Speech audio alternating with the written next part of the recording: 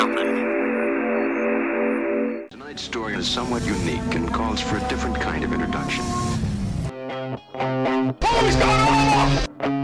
Today we are canceling the apocalypse!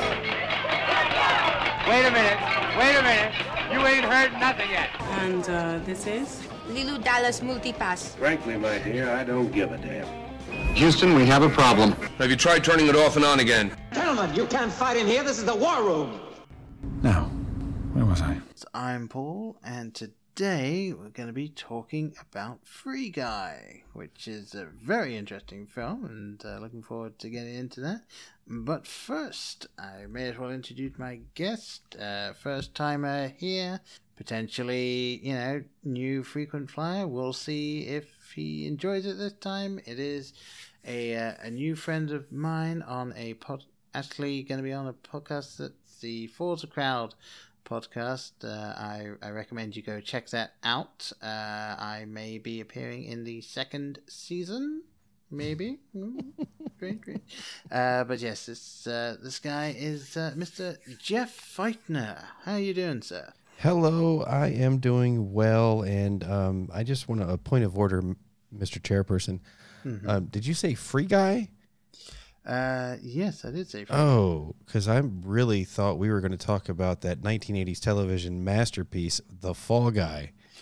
Yeah, I mean, we can talk. Tell you what, you talk about that. I'll talk about Free Guy, and we'll see if there's any correlation there. I jokes. Oh, my goodness. Oh, he's got jokes, folks. Oh, dear. All right. Well, let's kind of get the nuts and bolts stuff out of the way. First, for the podcast, you can follow us on Twitter, Facebook, and Instagram at Blokebusters. You can email me at theblokes@blokebusters.com. You can go to blokebusters.com if you so desire. It's a snazzy little website, and I'm not saying that because I designed it. I'm saying it because it's a snazzy little website. And you can also go to allportsopen.com. That is our network. It is a lovely site as well and has all of the other podcasts on the network. Do go check those out if you have the time. But for right now, let's dive into the nuts and bolts of Free Guy, directed by Shawn Levy. I'm assuming is how you say the last name. I did not double check that. And I am interested to hear what you think of his previous directing work. So, if you're looking at the films that he's directed, it has been Big Fat Liar, Cheaper by the Dozen, the original remake of The Pink Panther with the now I can't remember the guy's name. Steve Martin. There it is. Also, all three Night at the Museums. Oh, wow. Yeah, and Real Steel as well. So those are his, feature film directorial things. Would you like to hear some of the TV things he's directed? Oh, I think we must. Okay, so for people who come from a certain era of Nickelodeon, I think you'll be appreciative of this. He directed several episodes of The Secret World of Alec Mack, The Journey of Alan Strange, apparently Lassie, 5 episodes of Animorphs, 47 episodes of The Famous Jet Jackson, which I sort of remember, as well as the Jet Jackson the movie, and most recently, in terms of TV, he has also done 1 episode of Unbreakable Kimmy Schmidt, 2 episodes in every season of Stranger Things, and also 2 episodes of Imaginary Mary, which I'd never heard of before. And the one standout oddity on this list, because I'm following along via the Wikipedias, the one oddity seems to be Last Man Standing. Yeah, that one's odd. I mean, he is... that one, he's an executive producer on. Fair enough. He didn't direct those. Fair. But yeah, that is. It seems like he's just kind of connected to both Nickelodeon and Disney, just obviously by way of the ABC there. But which actually, a bit of a weird tangent.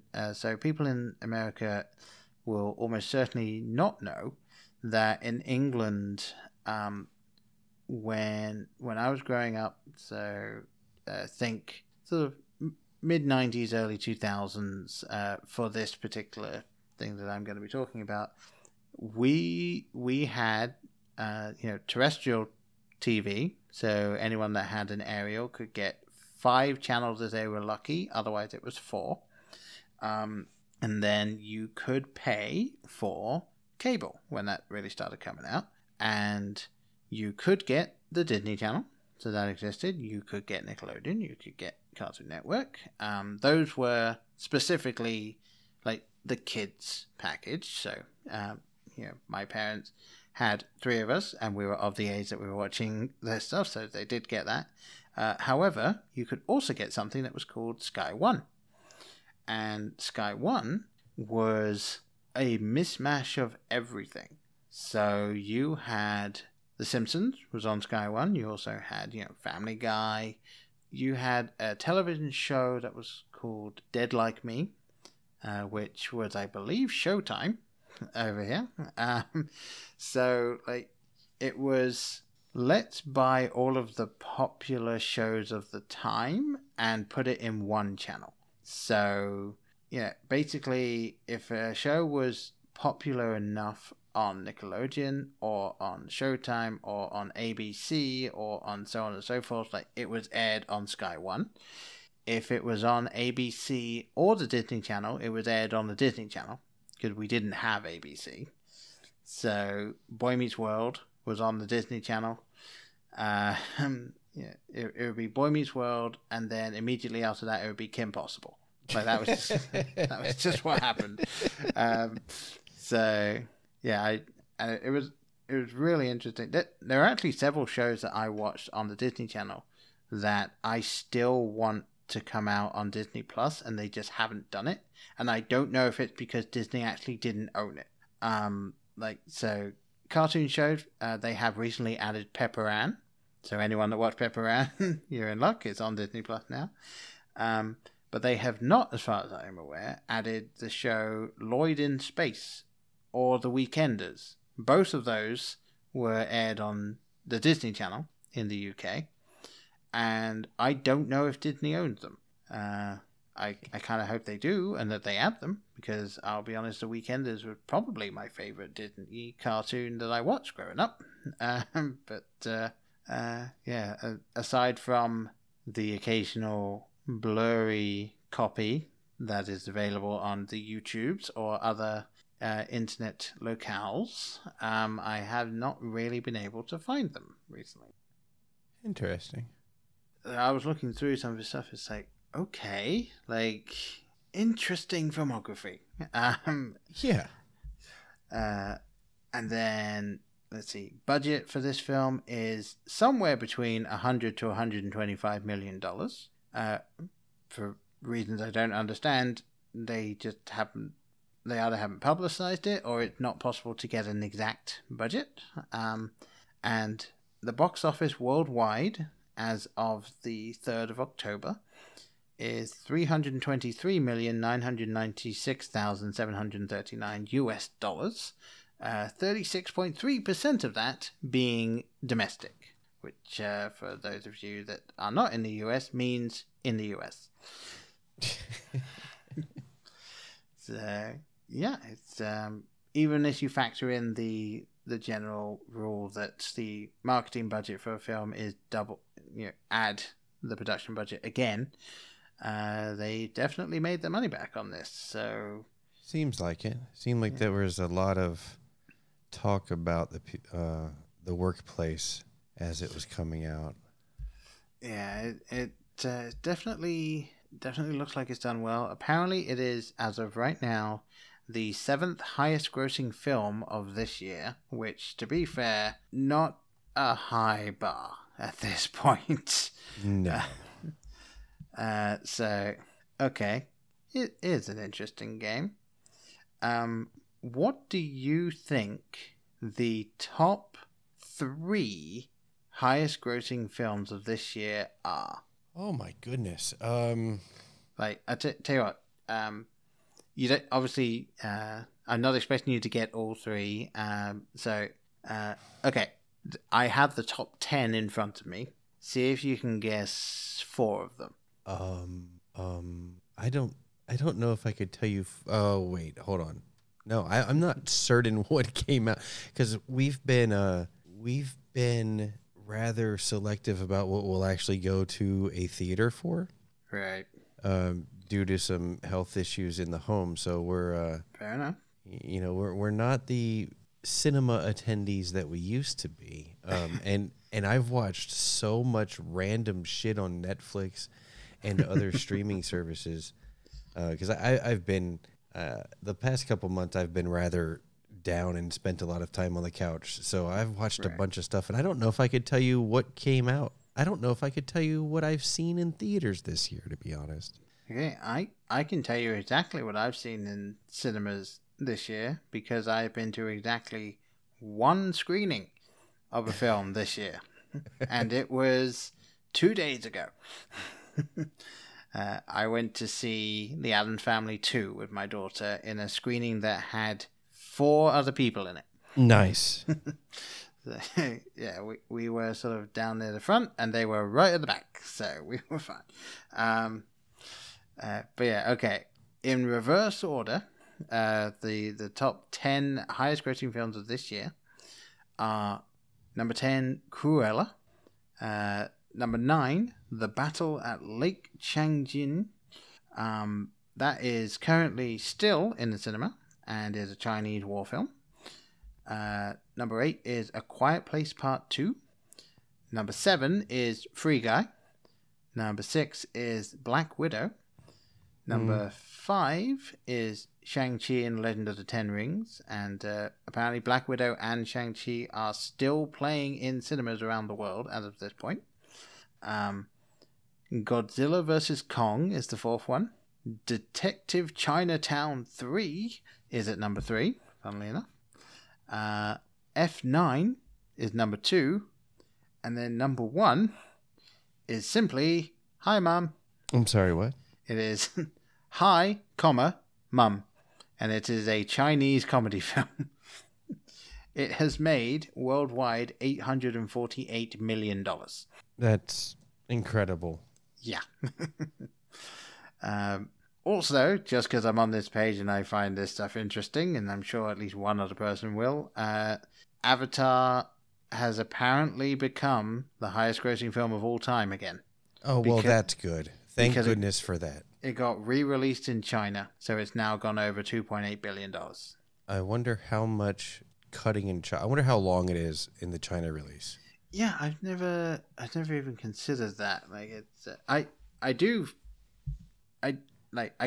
obviously can't technically criticize the fact that they re-released it because they did that for Endgame as well. Like, yeah, it is kind of a thing that just seems to happen now.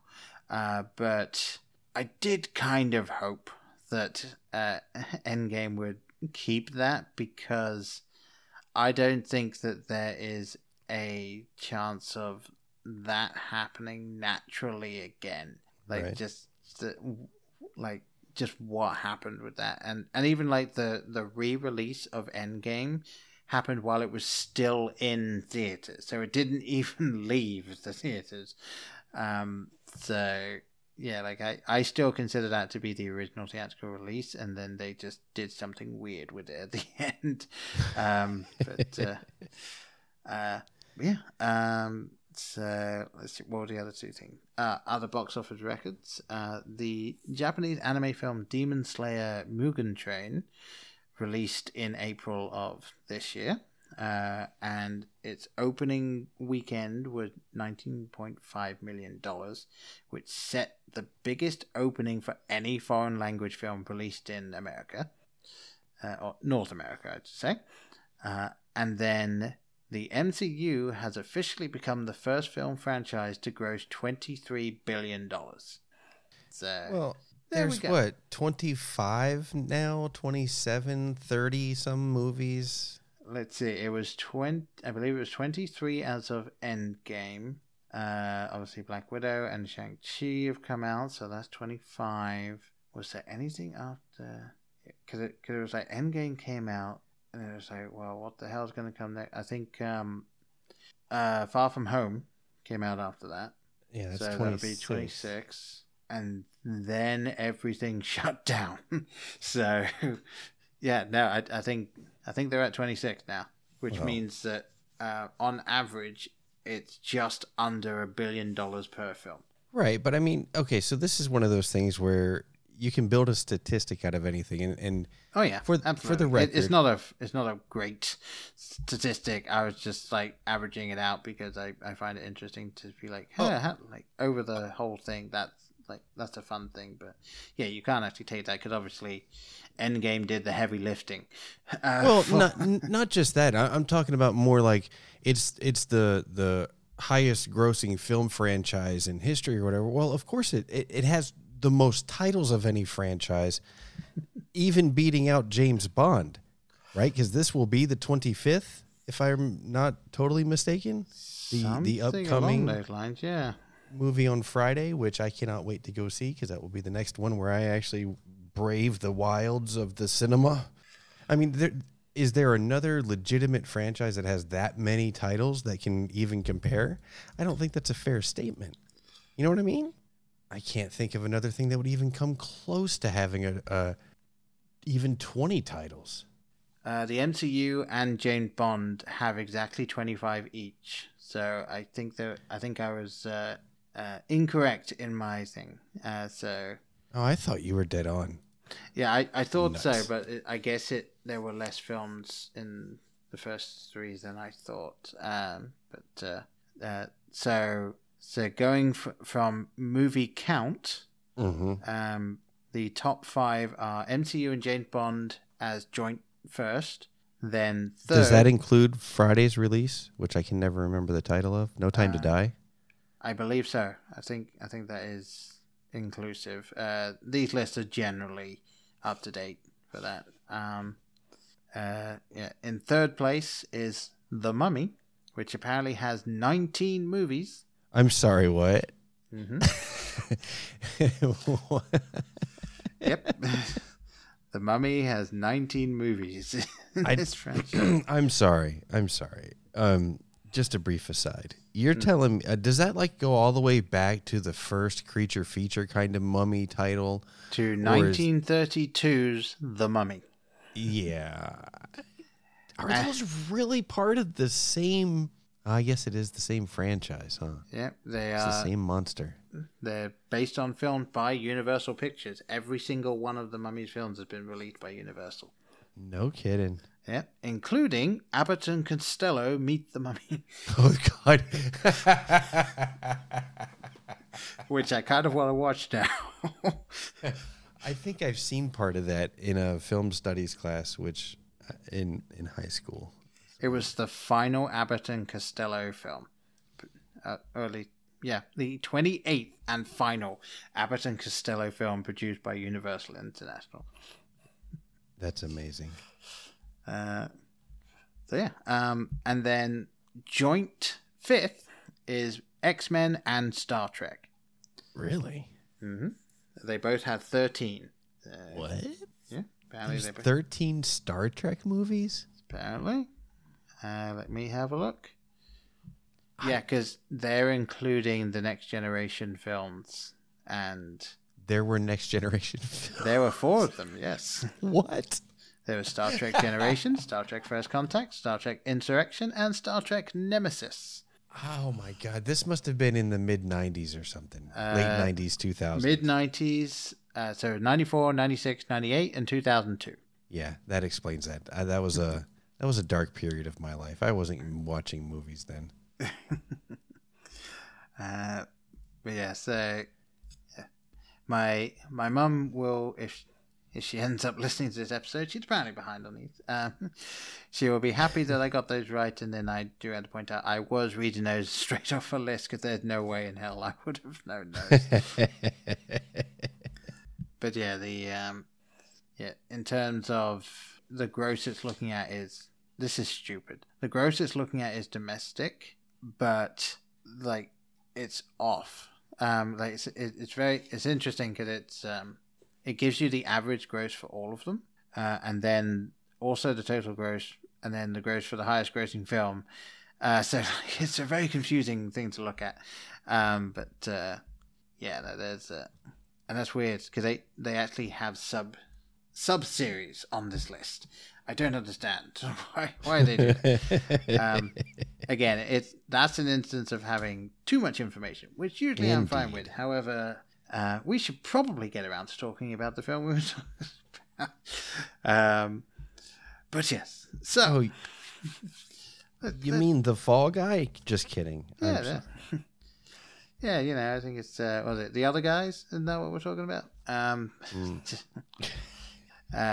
But of course, yes, Free Guy. So, Free Guy, and in case you are completely unaware, starring the talents of Ryan Reynolds, Jodie Comer, Joe Keery, Taika Waititi, and then a whole bunch of other people, like it's Laurel Howe, and I'm gonna butcher some of these names. I do apologize, but Utkarsh Ambudkar, Brittany Alford, and then just some random people. So Channing Tatum is in it, as well as Chris Evans, and as these are officially cameos. Chris Evans, Lara Spencer, Alex Trebek is in it. You hear, as a voice, you hear Tina Fey, Hugh Jackman, Dwayne Johnson, and John Krasinski. And then also, for those of you who are on YouTube, you see Jacksepticeye, Ninja, Pokemani, Dan TDM, and Laserbeam. So, yeah, there's just a lot of people in this thing. Yeah.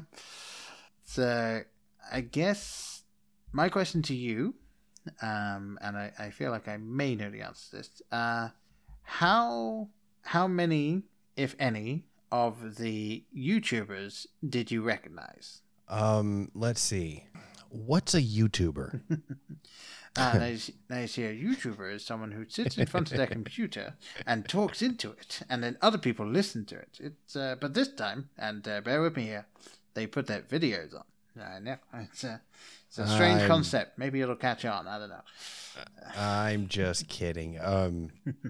I actually post some of my shows to YouTube. But no, I may have recognized the names of people, but only because I have offspring who are of an age to maybe still look at some of those things. Okay, fair enough. Yeah. Yeah, I will freely admit I only recognize one of them, and that is because I am subscribed to that one being Jacksepticeye. I know by extension of most of the other people I mentioned, but Jacksepticeye was the only one that I actually would be able to point out. So, yeah, it was interesting as well because if you do follow Jacksepticeye on his channel, he has had a couple of other videos of him talking with and also playing games with Ryan Reynolds. So he's actually met him a couple of times, and he had a couple of his videos where he does mention working on the film and being able to see the work being done there. And he released a video recently about talking about seeing it with his friends and not really knowing what to do. You're like, yeah, that's me. Yeah, which I get. I mean, what would you do if you were internet famous and then all of a sudden you were in a multi-million-dollar film? Right. I can't imagine. No, but yeah, it's interesting. I enjoyed the fact that they did that. Like, I feel like, and I don't know how much of it was Ryan Reynolds being like, you know what, if this character is going around and doing this, like YouTubers would be commenting on it, the social media would be erupting about it. Like, we need to put that in, because I feel like he would do that. Like he absolutely. Yeah, he seemed to be that guy. He really does. Now I'm saying that, I do think, and I kind of want to get your take on this. Like, ever since Deadpool, Ryan Reynolds has basically been Ryan Reynolds in his role. It seems like and I haven't seen everything he's done since Deadpool, I'll freely admit that, but the things that he seems to be drawn towards, you got Deadpool and Deadpool 2, this one, the Hitman's Bodyguard and the Hitman's Bodyguard point, or the Hitman's Wife Bodyguard. I always get that mixed Hitman's up. Bodyguard's wife's brother's cousins or something like that. Yes. The Hitman's father's, brother's, nephew's, cousins, former roommates. It's like he's just the Ryan Reynolds that he wanted to be as the original Deadpool, and then they literally sewed his mouth shut.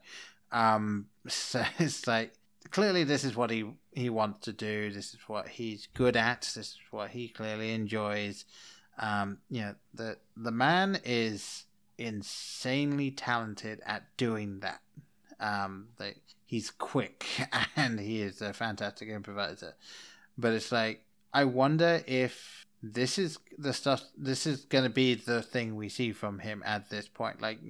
And obviously this concept was great. I enjoyed it, and he did really well in it. But it's like, I just wonder, like, do you feel like Ryan Reynolds is just going to be Ryan Reynolds moving forward, or do you think he's going to transition back into doing like the more dramatic roles? So, I think I kind of picked up on the same phenomenon that you're talking about, where after Deadpool, like, he made enough money where he has legitimate fuck you money and he can go do whatever he wants. And but he was smart, right? Because he invested in like Mint Mobile, and he invested in Aviation Gin, and he's got like all these other little side things which are providing a steady income, which protects him. Like, he's got all that stuff to the side of whatever he does in public, right? Yeah. So that way he can legitimately do whatever the fuck he wants. And it seems like it has released him, but I think there will come a time when he has when it will get stale, right? Right. And he'll have to have his 1 hour photo moment, or Kevin Costner's what the hell was that movie? The assassin movie. Not 3 Days to Kill. It's called Mr. something. Mr. Brooks. Yes. So, back to my answer. I think Ryan Reynolds Ryan Reynolds, the kind of sheltered now in a castle made of money, surrounded by a moat made of molten gold that is of his own creation. I think he will become stagnant and will need to do something like a Mr. Brooks or a 1 hour photo, or something that is just so off-puttingly different that, and it's got to be legit, like no Deadpool humor, no gore. It's got to be like some kind of super psychological thriller kind of a deal that proves he can still act, if he ever did act. I don't know. Right. But my expectation is that he will absolutely kill it, and then leave everybody's jaw on the floor going, "See, I can be dramatic." Yeah, I mean, I will say he seems to me, and I don't say this lightly, he feels very much to me to kind of be the next sort of generation's Robin Williams. Like, I'm not saying he's got the same energy, because nobody does. Like, nobody had that level. But like, just the sheer joy that he obviously has doing these roles, like, he's just got that charm to him. He's obviously got the comedy chops to him, and he does it very well. He's not so much the chameleon that Robin Williams was, but No, I think you trade the stand-up punchiness kind of comedian for, as you said, the improvisational style. Yeah. I think you're close. I think there's definitely a comparison to be made. Yeah, and it's something like you said. When you were saying the 1 hour photo, it's like I would love to see Ryan Reynolds doing something like that. Like I appear to be one of the few people that thoroughly enjoyed him in Buried. I thought he was fantastic in that. So many people I've talked to absolutely hate that film, and I don't know why. But yeah, no, it's so interesting to me that that he's reached this point of like, yeah, I can do whatever I want, and what I want to do is just kind of be me. I'm just gonna do me for a bit, and yeah, it's really. It's fun to watch, and I don't know when the peak will be, and then when you'll be like, okay, now I'll do something else. I do know that I'm just going to read what is written on his Wikipedia page here, because I was looking it up a little bit beforehand, and this is a piece of information that I feel is redundant. His production company, Maximum Effort, is in development of a live-action adaptation of the board game Clue. I was fairly certain there was one. I think it's called Clue. Now, fun point of order for that as well, actually. In England, Clue is called Cluedo. It's called what? Cluedo. It's Clue, but with a D-O at the end of it. Why? Don't know. Haven't got a clue. Got a Cluedo. But no, yeah, I genuinely don't know why it's called Cluedo in the UK, but it does mean that when I first saw a poster for the film Clue, I had no idea what it was. I didn't know it was based on the game, because that wasn't what we called the game, and it wasn't released as Cluedo in England, so it's not like that would have made sense. But yeah, it's I'm intrigued to see what they're going to do, but this is one of those things where it's like, I genuinely think you should leave that one alone. Like, I can't think of a way it would be made better. I'm sure people said the same about Batman when Christopher Nolan was like, I'm going to take a shot at that. But yeah, I personally think that the one that was made with Tim Curry and et al.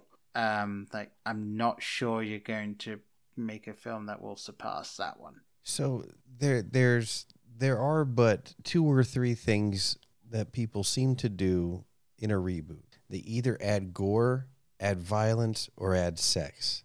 Clue needs none of that. Yeah. It was perfect. It was just exactly what it needed to be. Yeah, I mean, obviously trying to think about trying to have people come in and improve on it, and just flames on my face, flames. But yeah, Madeline Kahn. Okay. But yeah, I'm genuinely intrigued to see where he goes from this. But obviously, this film, I'm not going to speak anymore about Ryan Reynolds in this film, because at this point, if you've seen anything Ryan Reynolds has done in the past 5 years, you've seen him in this film. It's not the biggest leap for him, I'll say.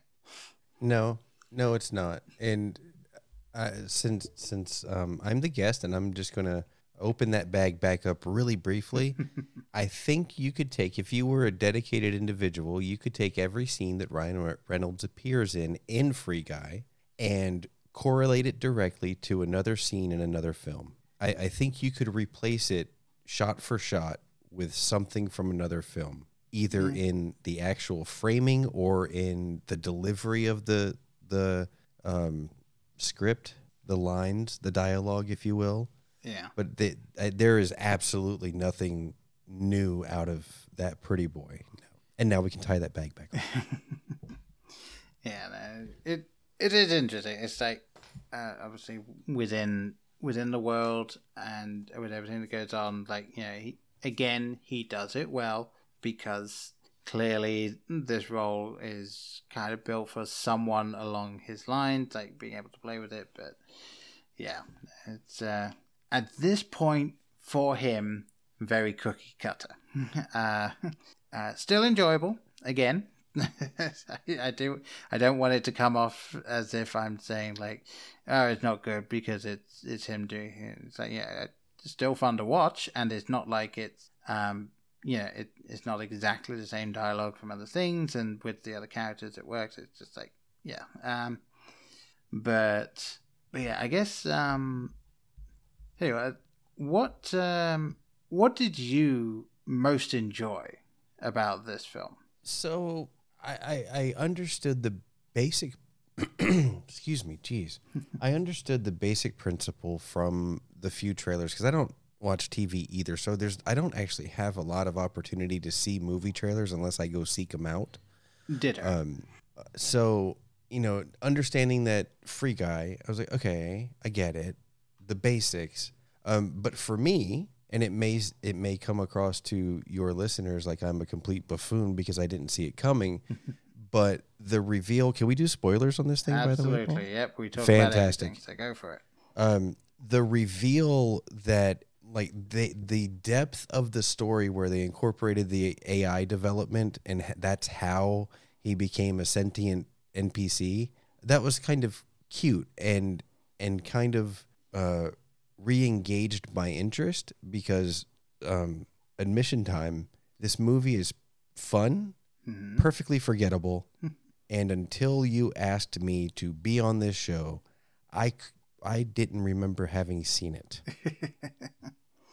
Because it's one of those things, like it is the Goonies during its first release, when it was just a movie to go waste an hour and a half in a theater. Goonies now holds a special place in my heart. It is a different thing now, but back then it was like Daryl. It was just a movie you go watch and then forget. And that's what this was for me. Okay. Yeah, and I think it's time for me to make one of my many random shocking admissions. And it's different from my normal shocking admissions. I have, in fact, watched The Goonies. I did not, as it turns out, enjoy it that much. I watched it because I felt like I should. It was one of those things that moving over here and being here for a little while, especially during the film podcast, I was like, you know what, I should probably watch this. This film is one of the ones that seemed to crop up in popular culture. It seems to be around enough that I should probably watch it. And then obviously now that I've seen it, I do recognize several things that are around. But yeah, I personally feel, and I appreciate that not everyone will feel this way as well, but I personally feel that The Goonies is pretty much just sort of Americana, like that. Like, it's sort of a time capsule of this is what it felt to be a kid during this time in America. And even more specifically, Paul, this is what we wanted it to feel like to be a kid in 1985, 86, 87 in America. Right. Because nobody actually lived that kind of adventurous life. Like, we were the kids who were watching Indiana Jones and the Temple of Doom and shit and wanted to go have our own adventures. Right. Nobody had the adventures. We made it up, or we just pretended, or we went off in the woods and we that whole thing. If Goonies ended with some kind of like wake up reveal that it was all a dream, it would have made just as much sense.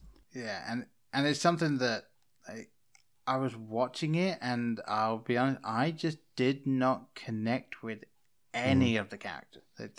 There was not a single character that was on screen that I was like, all right, I'm invested in that guy, or like, it'll be interesting to see what they do. It was more like I felt like I was watching the next door neighbor's kids playing. Like, and I was just kind of like, oh, what are they doing now? Oh, okay. Yeah. If I may, sure. How old are you? I was born in 87. Okay, so you were born when the film was made, roughly, plus or minus a year. And how old were you when you watched it? This would have been about 5 or 6 years ago. So in every way, you were exactly the wrong kind of person. It was actually made in 1985, so I was righter than I thought. So the movie's 2 years older than you, and you watched it. I watched it in my mid-20s. In your yeah. So I get it. It is a product of its time, but also it targets a very narrow window of people. Yeah, and I think even if in its initial release, this was a thing where no parent. I can't imagine a parent even in 1985 enjoying any piece of this. Yeah, and of course I grew up in England. I didn't move over to America until 2011. So I have absolutely nothing to compare from my own experience to this film. Right. I just have nothing. So it's like I was just watching other kids playing and dealing with random criminals and finding sunken treasure and everything, and it was like I know I've watched it and I've absorbed some things from it, but I genuinely could not tell you anything that happened in that film aside from one or two story beats. Like, I just don't. It did not leave an impact in my head. Yeah, I get it. It's one of those. So I maintain a list of a joking. It's not actually a requirement for my subordinates to do this, but I maintain a joking list of must-watch things so that you can have a conversation with me, right? All right. And Goonies does exist on that list because it was made for me. And also, I showed it to my kids, and I have 5 children. They currently are 7. The youngest is 17. The oldest is 20. This is 2021. So 25 this year. Oh God. But anyway, so there's just over 7 years because months are weird. 7 years between them. And I showed them the movie at some point where the oldest one could get into it, didn't care. The youngest one was missing it. And then, it was one of those rare moments where it's like, Dad really likes this thing and they have 0 fucks to give. Cannot be interested. But I get it. Yeah. Luckily, they watched the Gremlins and they dug it. So yeah, Gremlins is something just all to itself. That is a fantastic film. But once again, we should probably get back into talking about Freak. But yeah, I was trying to think what about this film to me kind of made this a good film. What did I most enjoy seeing? And honestly, looking into it, I think my favorite 2 things from this film were, number one, the way that they went all in with how over the top the game looked like when you could actually see what the players were seeing. If you actually thought about it for any length of time, that's too much. If you were actually playing that game, you wouldn't be able to walk more than 5 steps before being pulled into a mission or having an NPC running their lines or things like that. It's like this would genuinely be hell to play. But I really enjoyed, they were just okay, so this is a game where you just go in and do all of this stuff and you can do whatever you like, and clearly that idea and that would be popular. That would be something that people would be streaming all the time, and so I felt that they kind of did that right. It was just the right amount of send up of that type of game. And then I'm sort of I keep going back and forth between 2 different characters, and I can't pick which one's my favorite. It's either Buddy, which is Guy's best friend, and he did such a great job of just being this perpetually happy character, and it doesn't even get annoying. That's how well he does it. but then also Antoine.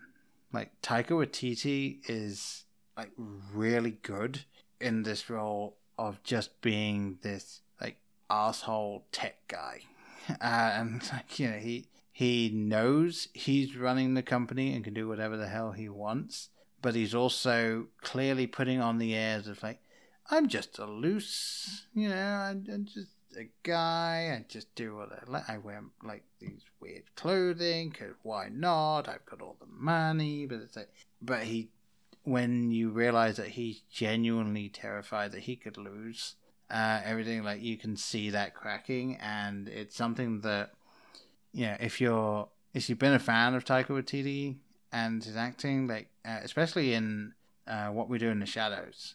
Have you seen What We Do in the Shadows? No. Watch What We Do in the Shadows. It is obviously. I think more people in America will now know it for the TV show, but it is based on a mockumentary film. We actually covered it on this podcast many years ago now. But yeah, it's a mockumentary film which was directed by Taika Waititi, co-written by Taika and I think Roger Clemens. Moderately confident I've got that right off the top of my head. Jermaine Clement. That's it, Jermaine Clement. But yeah, so they are playing vampires, and it's a documentary where they have let this film crew come in and record their day-to-day life as a documentary, and it's just like the day-to-day minutia of a vampire is just boring, and it's like these characters are terrible, but like it is pretty much 90% of the dialogue and everything that goes on is improvised. Yeah, and then there's all of these really cool things that they did with it, and like, it's so clear that they're just really good at doing that stuff. So like, you kind of see him as doing that, and then he obviously went off and did he went to Marvel. He did Thor Ragnarok, and he's also the voice of Korg in that, and everything else he's been in. He did Jojo Rabbit. Yes. Yeah, that, and he was the main character's imaginary friend Hitler in that as well. It's just like, and he did it so well. It's like he just has this ability to just kind of roll with it, and yet he's still got enough. Like, he's still got enough in him where you think of his character in this film, and you know, he is very much a stereotype of, he's the bad guy who's running the company, but he plays him well enough that he's able to really let you see the different layers behind this guy, even though he's only really got like 2 layers. I mean, to be fair though, you could play that and never, that role could have been delivered by somebody else and have been just as functional. Yeah. And never get beyond the rolled up stereotype of every tech company executive that we all make fun of on our podcasts. Mm-hmm.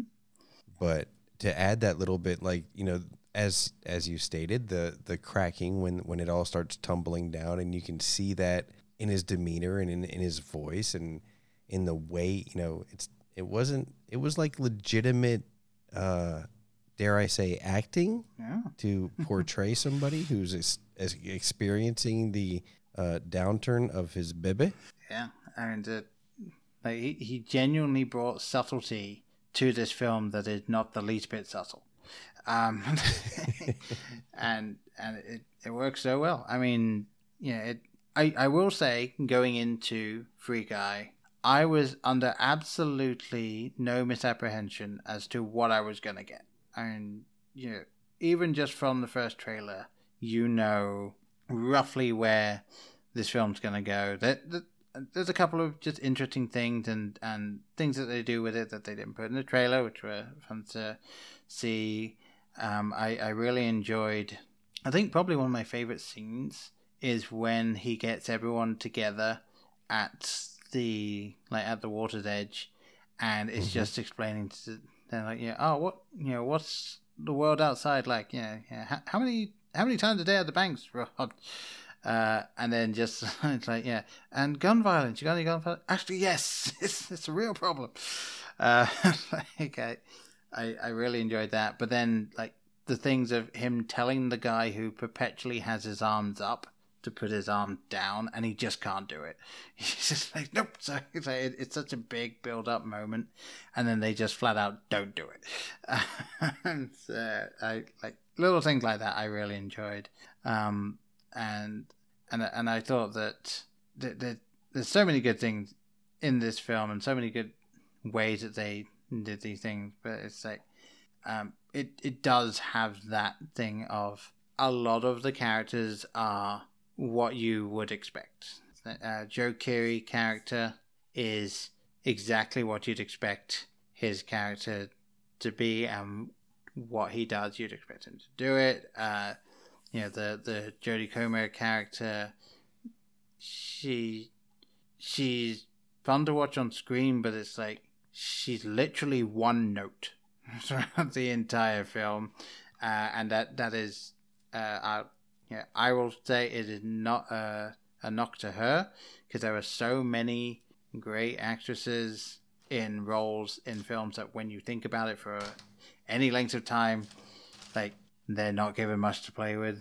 One thing I'll actually say, in a similar vein, Ready Player One, the main love interest in Ready Player One, is and again, this one could potentially just be the transition from book to film, and they just chopped a whole bunch of stuff out.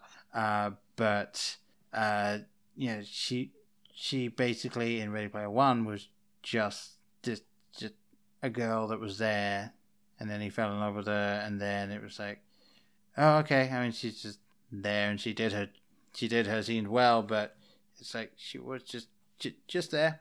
And in this one again, like, she is just kind of there. She's there as the person that interacts with Guy, and then outside of the game, she's just pretty much every single conversation she has is, we need to get our stuff back. We gotta get our stuff back now. We need to get our stuff back.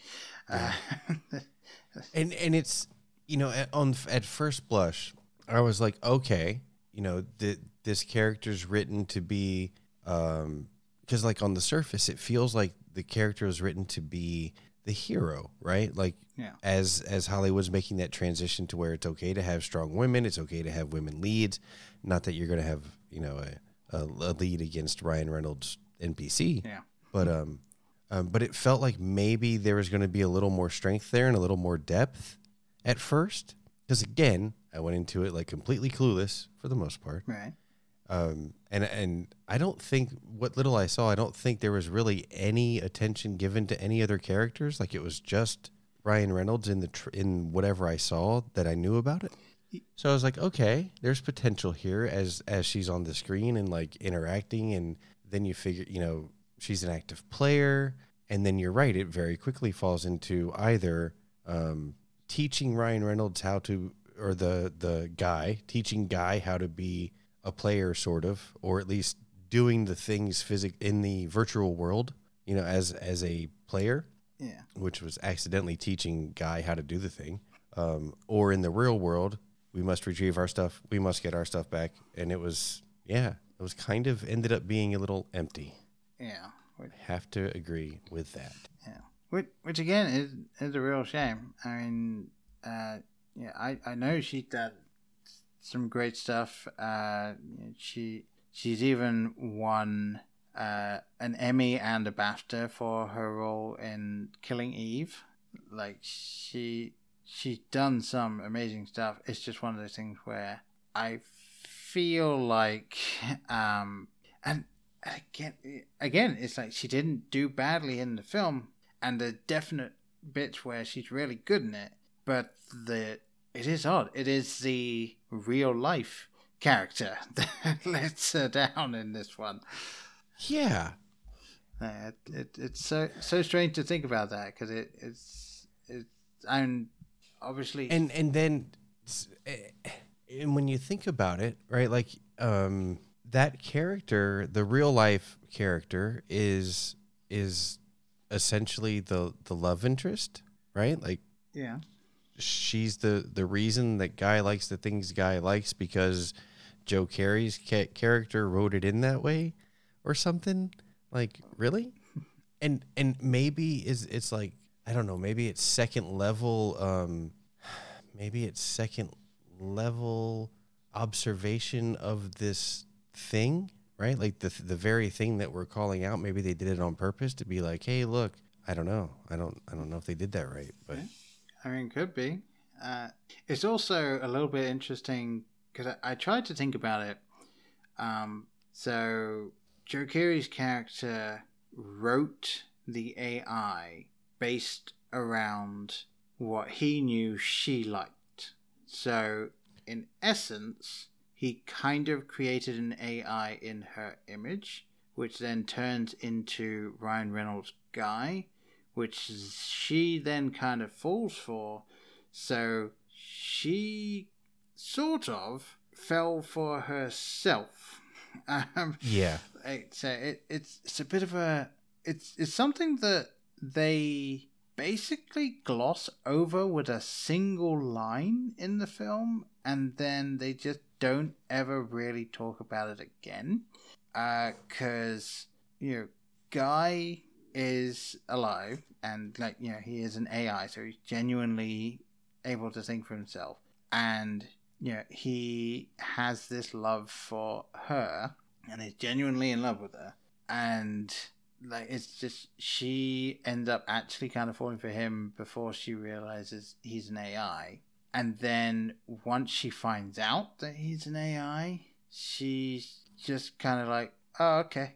And then you have a scene where she's kind of coming to grips with the fact that she was sort of falling for an AI. And then, well, there's other things to deal with now. And then that's about it. There's not much else dedicated to it. And it is something that when you're watching the film, and I think for the most part, pretty much anything you could say about this film is kind of true. When you're watching it, assuming that you're willing to suspend your disbelief for a little bit and just kind of roll with it, which is really the attitude you have to take for some of these films. You're watching it and you're like, okay, yep, sure, okay, you get through it, it's enjoyable, you laugh a few times, you're sort of rooting for the character and so on. Like, oh, will it get to the end? Of course it's going to get to the end. I mean, I would have respected the hell out of them if he didn't get to the island at the end. If he got right to the end and they just bring down the final bit of code and it just blocks him, and so they never do it. But obviously they didn't do that. But yeah, it's if you then take the time to sit down and think about some of the things in this film, like some of the ways things work and some of the actual implications of some of the things in the film, say, hang on. Yeah, that doesn't quite work. What's going on there?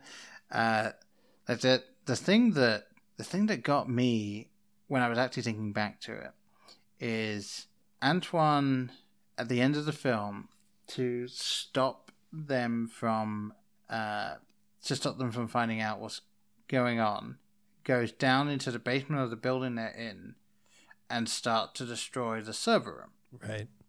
For a game that has this many people in it, unless those servers are running something hitherto unheard of, there's no way that those servers would be enough to run that game and then also run the game that he's saying will come out and that they've been working on, which they must have been running in parallel with it, at time to test it and so on.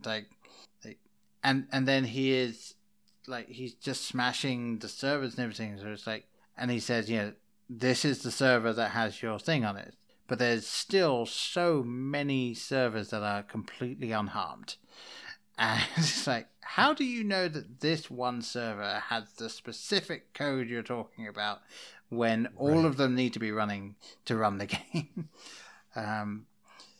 But But again, it's one of those things that when you're watching it, assuming that you bought into it, you are like, no, don't hit that one server.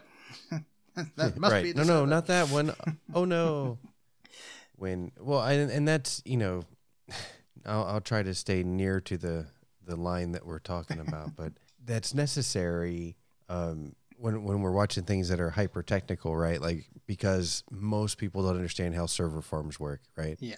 Like, most people don't understand how IFF works, but in Con Air, let me tell you, that wouldn't have worked.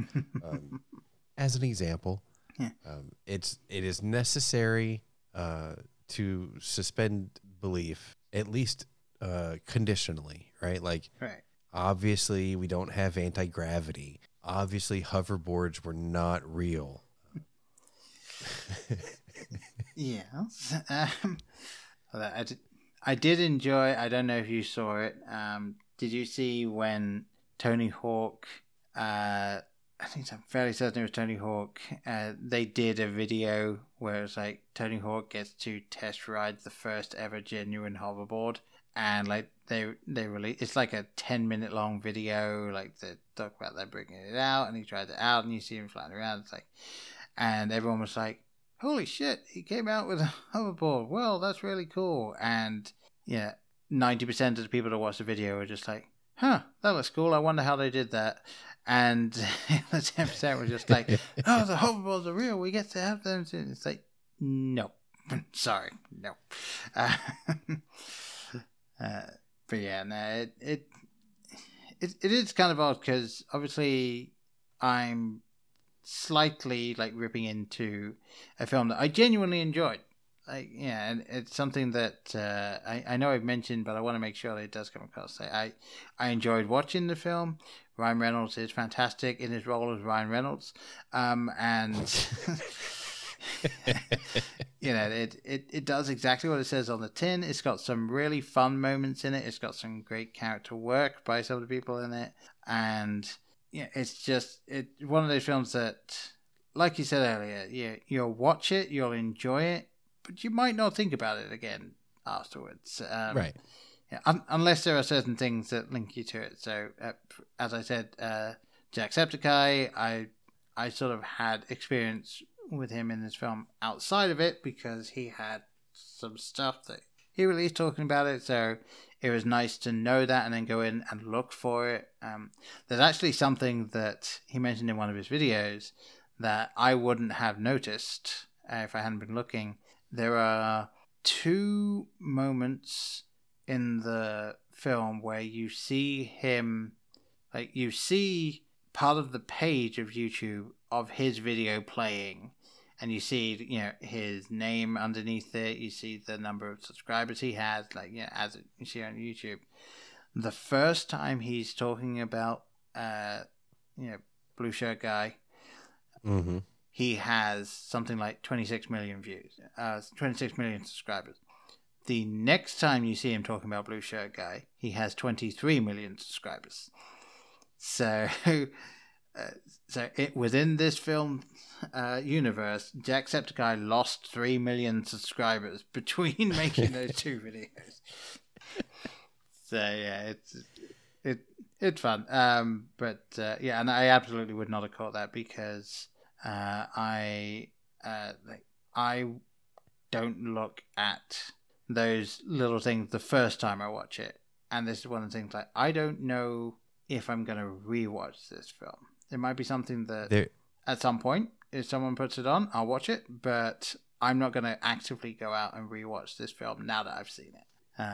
There's no rewatch value to this movie, which, as we've said and repeatedly, I enjoyed it, but just for whatever the runtime is, that amount of time that I spent in the theater and watching a movie in a very, for me, what was the 11, 12-year-old way, go to a theater of an afternoon or an evening and watch a movie, get lost in it, I actually stayed awake through it, which is my new standard as I'm in my 40s now. There you go. And it apparently, according to the family, it says a lot if I'm able to stay awake through an entire movie, seeing as how I slept through the most of Endgame. Interesting. Yeah. I think by then I was so burnt out. But yeah, Endgame for me will definitely hold a very special place just because of what it was and how invested I was in those. And I know I mentioned it in our in-game review, but because I don't expect you to have listened to that, as I guess here, I will just kind of go over it. So yeah, for Endgame, I was potentially going to be in a little bit of trouble with that because it came out, obviously, whatever night it was that it came out. We were going to be going to Disney for a week the day it came out. So it came out, that'd have been the Thursday night.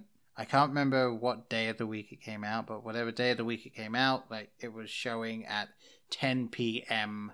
the previous night, in a bunch of areas. So the actual day it was coming out, we were going to be going to Florida because my in-laws were there. They invited us up. We were going to be there for the week, and so on and so forth. So we find out that my wife and daughter will actually be going up with my in-laws, who were driving up, or driving down, I should say.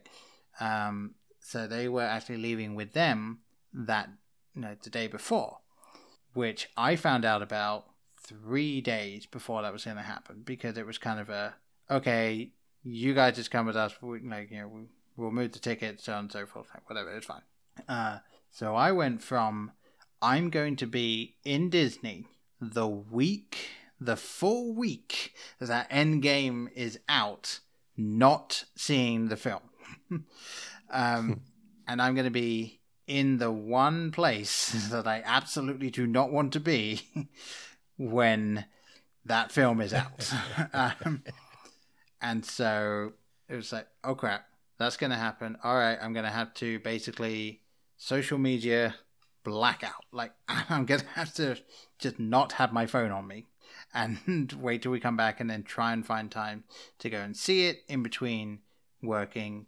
And I had at that point, 3-year-old daughter. So yeah, I couldn't just be like, okay, you watch her for an evening, I'm gone, bye. Yeah, can't just do that. So it went from that to, I can see the 10 p.m. showing and then get up early the next day and go to the airport. So that's what I did. I got in and I was able to see it. And it was very interesting going to that by myself, and sitting down and watching it, and just kind of walking out, just being like, that to I can't see that happening again. Like that build up to what that was, and then having that come out. Now I fully admit there are things about the film that don't really work. There are things about the film that may or may not need to be in there, but that film existed for the last hour of that film. That's the entire point of that film, right. And I am perfectly happy with that. Right. I'm an oddball. I know. I'm. Hey, I'm not going to dispute you at all there. But no, yeah, it's something that I feel like we're going to see film trying to emulate that again.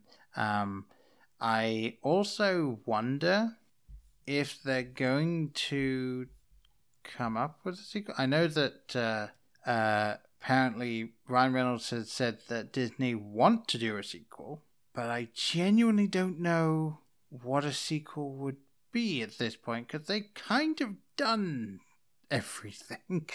The end of the film, he has his own game, which is literally just a game where people can watch these NPCs doing whatever they want. It's more like a TV show. It's kind of like a non-creepy Truman Show at the end. and I don't see what else will happen unless it's one of the things where if it turns into Reboot, if you recall that old TV show, you might be a little too old for that, but like where there's a virus that turns up and they have to deal with that, like I don't get what a sequel to this film could possibly be. It could only be some kind of outside world entity trying to take it over for nefarious reasons. Like the government wants the AI technology for war fighting, or the evil Jeff Bezos of Free Guy's universe wants it for better shipping and logistics processing or something. Yeah, I mean, like genuinely, the only thing I can think of is if they basically merge Free Guy with Wreck-It Ralph. like they somehow shove those together, and like that's just what happened. Like you have Ryan Reynolds interacting with some of the characters from Wreck-It Ralph and all this. I don't know. It's not my job to know. It is my job to end up eventually watching it and then talking about it. I'm willing to see what they do. I'm hoping that I'm kind of hoping that if they do have a sequel, it's going to be incredibly self-aware. Like they're going to have to go pretty much full Deadpool with it and just be like, yeah, we know. Like, here you go, have another one, but we know. It'll be about some sort of weird cash grab being done by the people in charge of the game or something. Absolutely. And they'll go ahead and film the second and third sequentially so they can just make all of the grabs. I don't think I have anything else that particularly need to be said about this film. Do you have anything that you wanted to touch on that we didn't? No, I think I've uttered my limited considerations of the film Free Guy. All right. I say we call it a day there then. Seriously, thank you for coming on. It's been an absolute pleasure, and hopefully you'll be willing to come back on again and talk about something else, something maybe more in your wheelhouse. Oh yeah, I tell you, I appreciate the invite. Believe it or not, I had a good time. It's I'm maybe a little more joyful on my own shows or vibrant, but then I get up at 3 a.m, so it's been a long day. Oh, I'm absolutely sure. Yes, for people that are unaware, I record these late in the evening. So for you've got to get to bed because you've got to get up in 3 hours. And that is not a joke, apparently. But no, obviously, it'd be great to have you on again. And as I say, you pick the film next time, and we'll see if we can get a little more energy out of you. Just dial it up by another notch or something. But no, you were great. Why don't you let people know where they can find you? Okay, stand by. This list is long. I'm going to start with, you can find all of my stuff at verbotenproductions.com. I am a voice actor on Forza Crowd. I helped write, direct, produce, and acted on a cool little show called Dispatches of Disassociation. I also produced a 4-part audio dramedy that is it's an experience, and you must listen. It's called Coyote's Bluff. You can find that wherever. I produce a show called Laying Down the Law, which is a lawyer / improviser who gets together with his improviser friends and talks about law cases, and it's somehow hilarious. I have a couple of shows that are kind of taking a nap right now while I reboot a couple things, but they're out there. They're called Half Fast. That's all about cars and wheeled vehicles that we use to travel around the world. And Round and Round, which is a political and social commentary show where I basically beat up on the politicians that I don't like very much. And lastly, my most recent and currently kind of in production show is called For the Trees, where I interview good people making good stuff that I think other people would like to hear about. Okay. So just a few things. Just a couple. Yeah, just a couple. All right. Well, yes, please do go and check out as many of those as sound appealing. That's right. And maybe one or two more on top of that.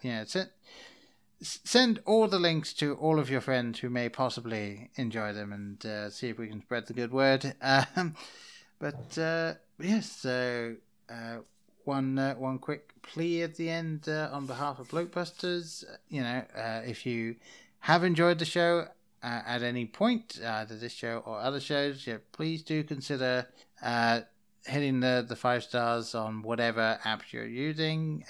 It does help the show, and it's always great to see. And I understand you're busy. Who has the time to write out a review? I have a little surprise for you. You don't have to write a review. You can just hit the 5 stars and be on your way. It is possible. Obviously, rate as you honestly believe. I would never ask you to rate 5 stars if you did not believe this podcast was worth 5 stars. I personally think it is, but that's just me. But yes, please do rate and potentially review in quotation marks at the end there. Hopefully you'll be back again next time. And until then, I have been Paul, and you have been. Oh, I'm Jeff. He is right there, everyone. Thank you again for coming on, and we'll see you next time. Bye. In case I don't see you, good afternoon, good evening, and good night. Hang on a minute, lads. I've got a great idea. Louis, I think this is the beginning of a beautiful friendship. You're still here? It's over. Go home. Go.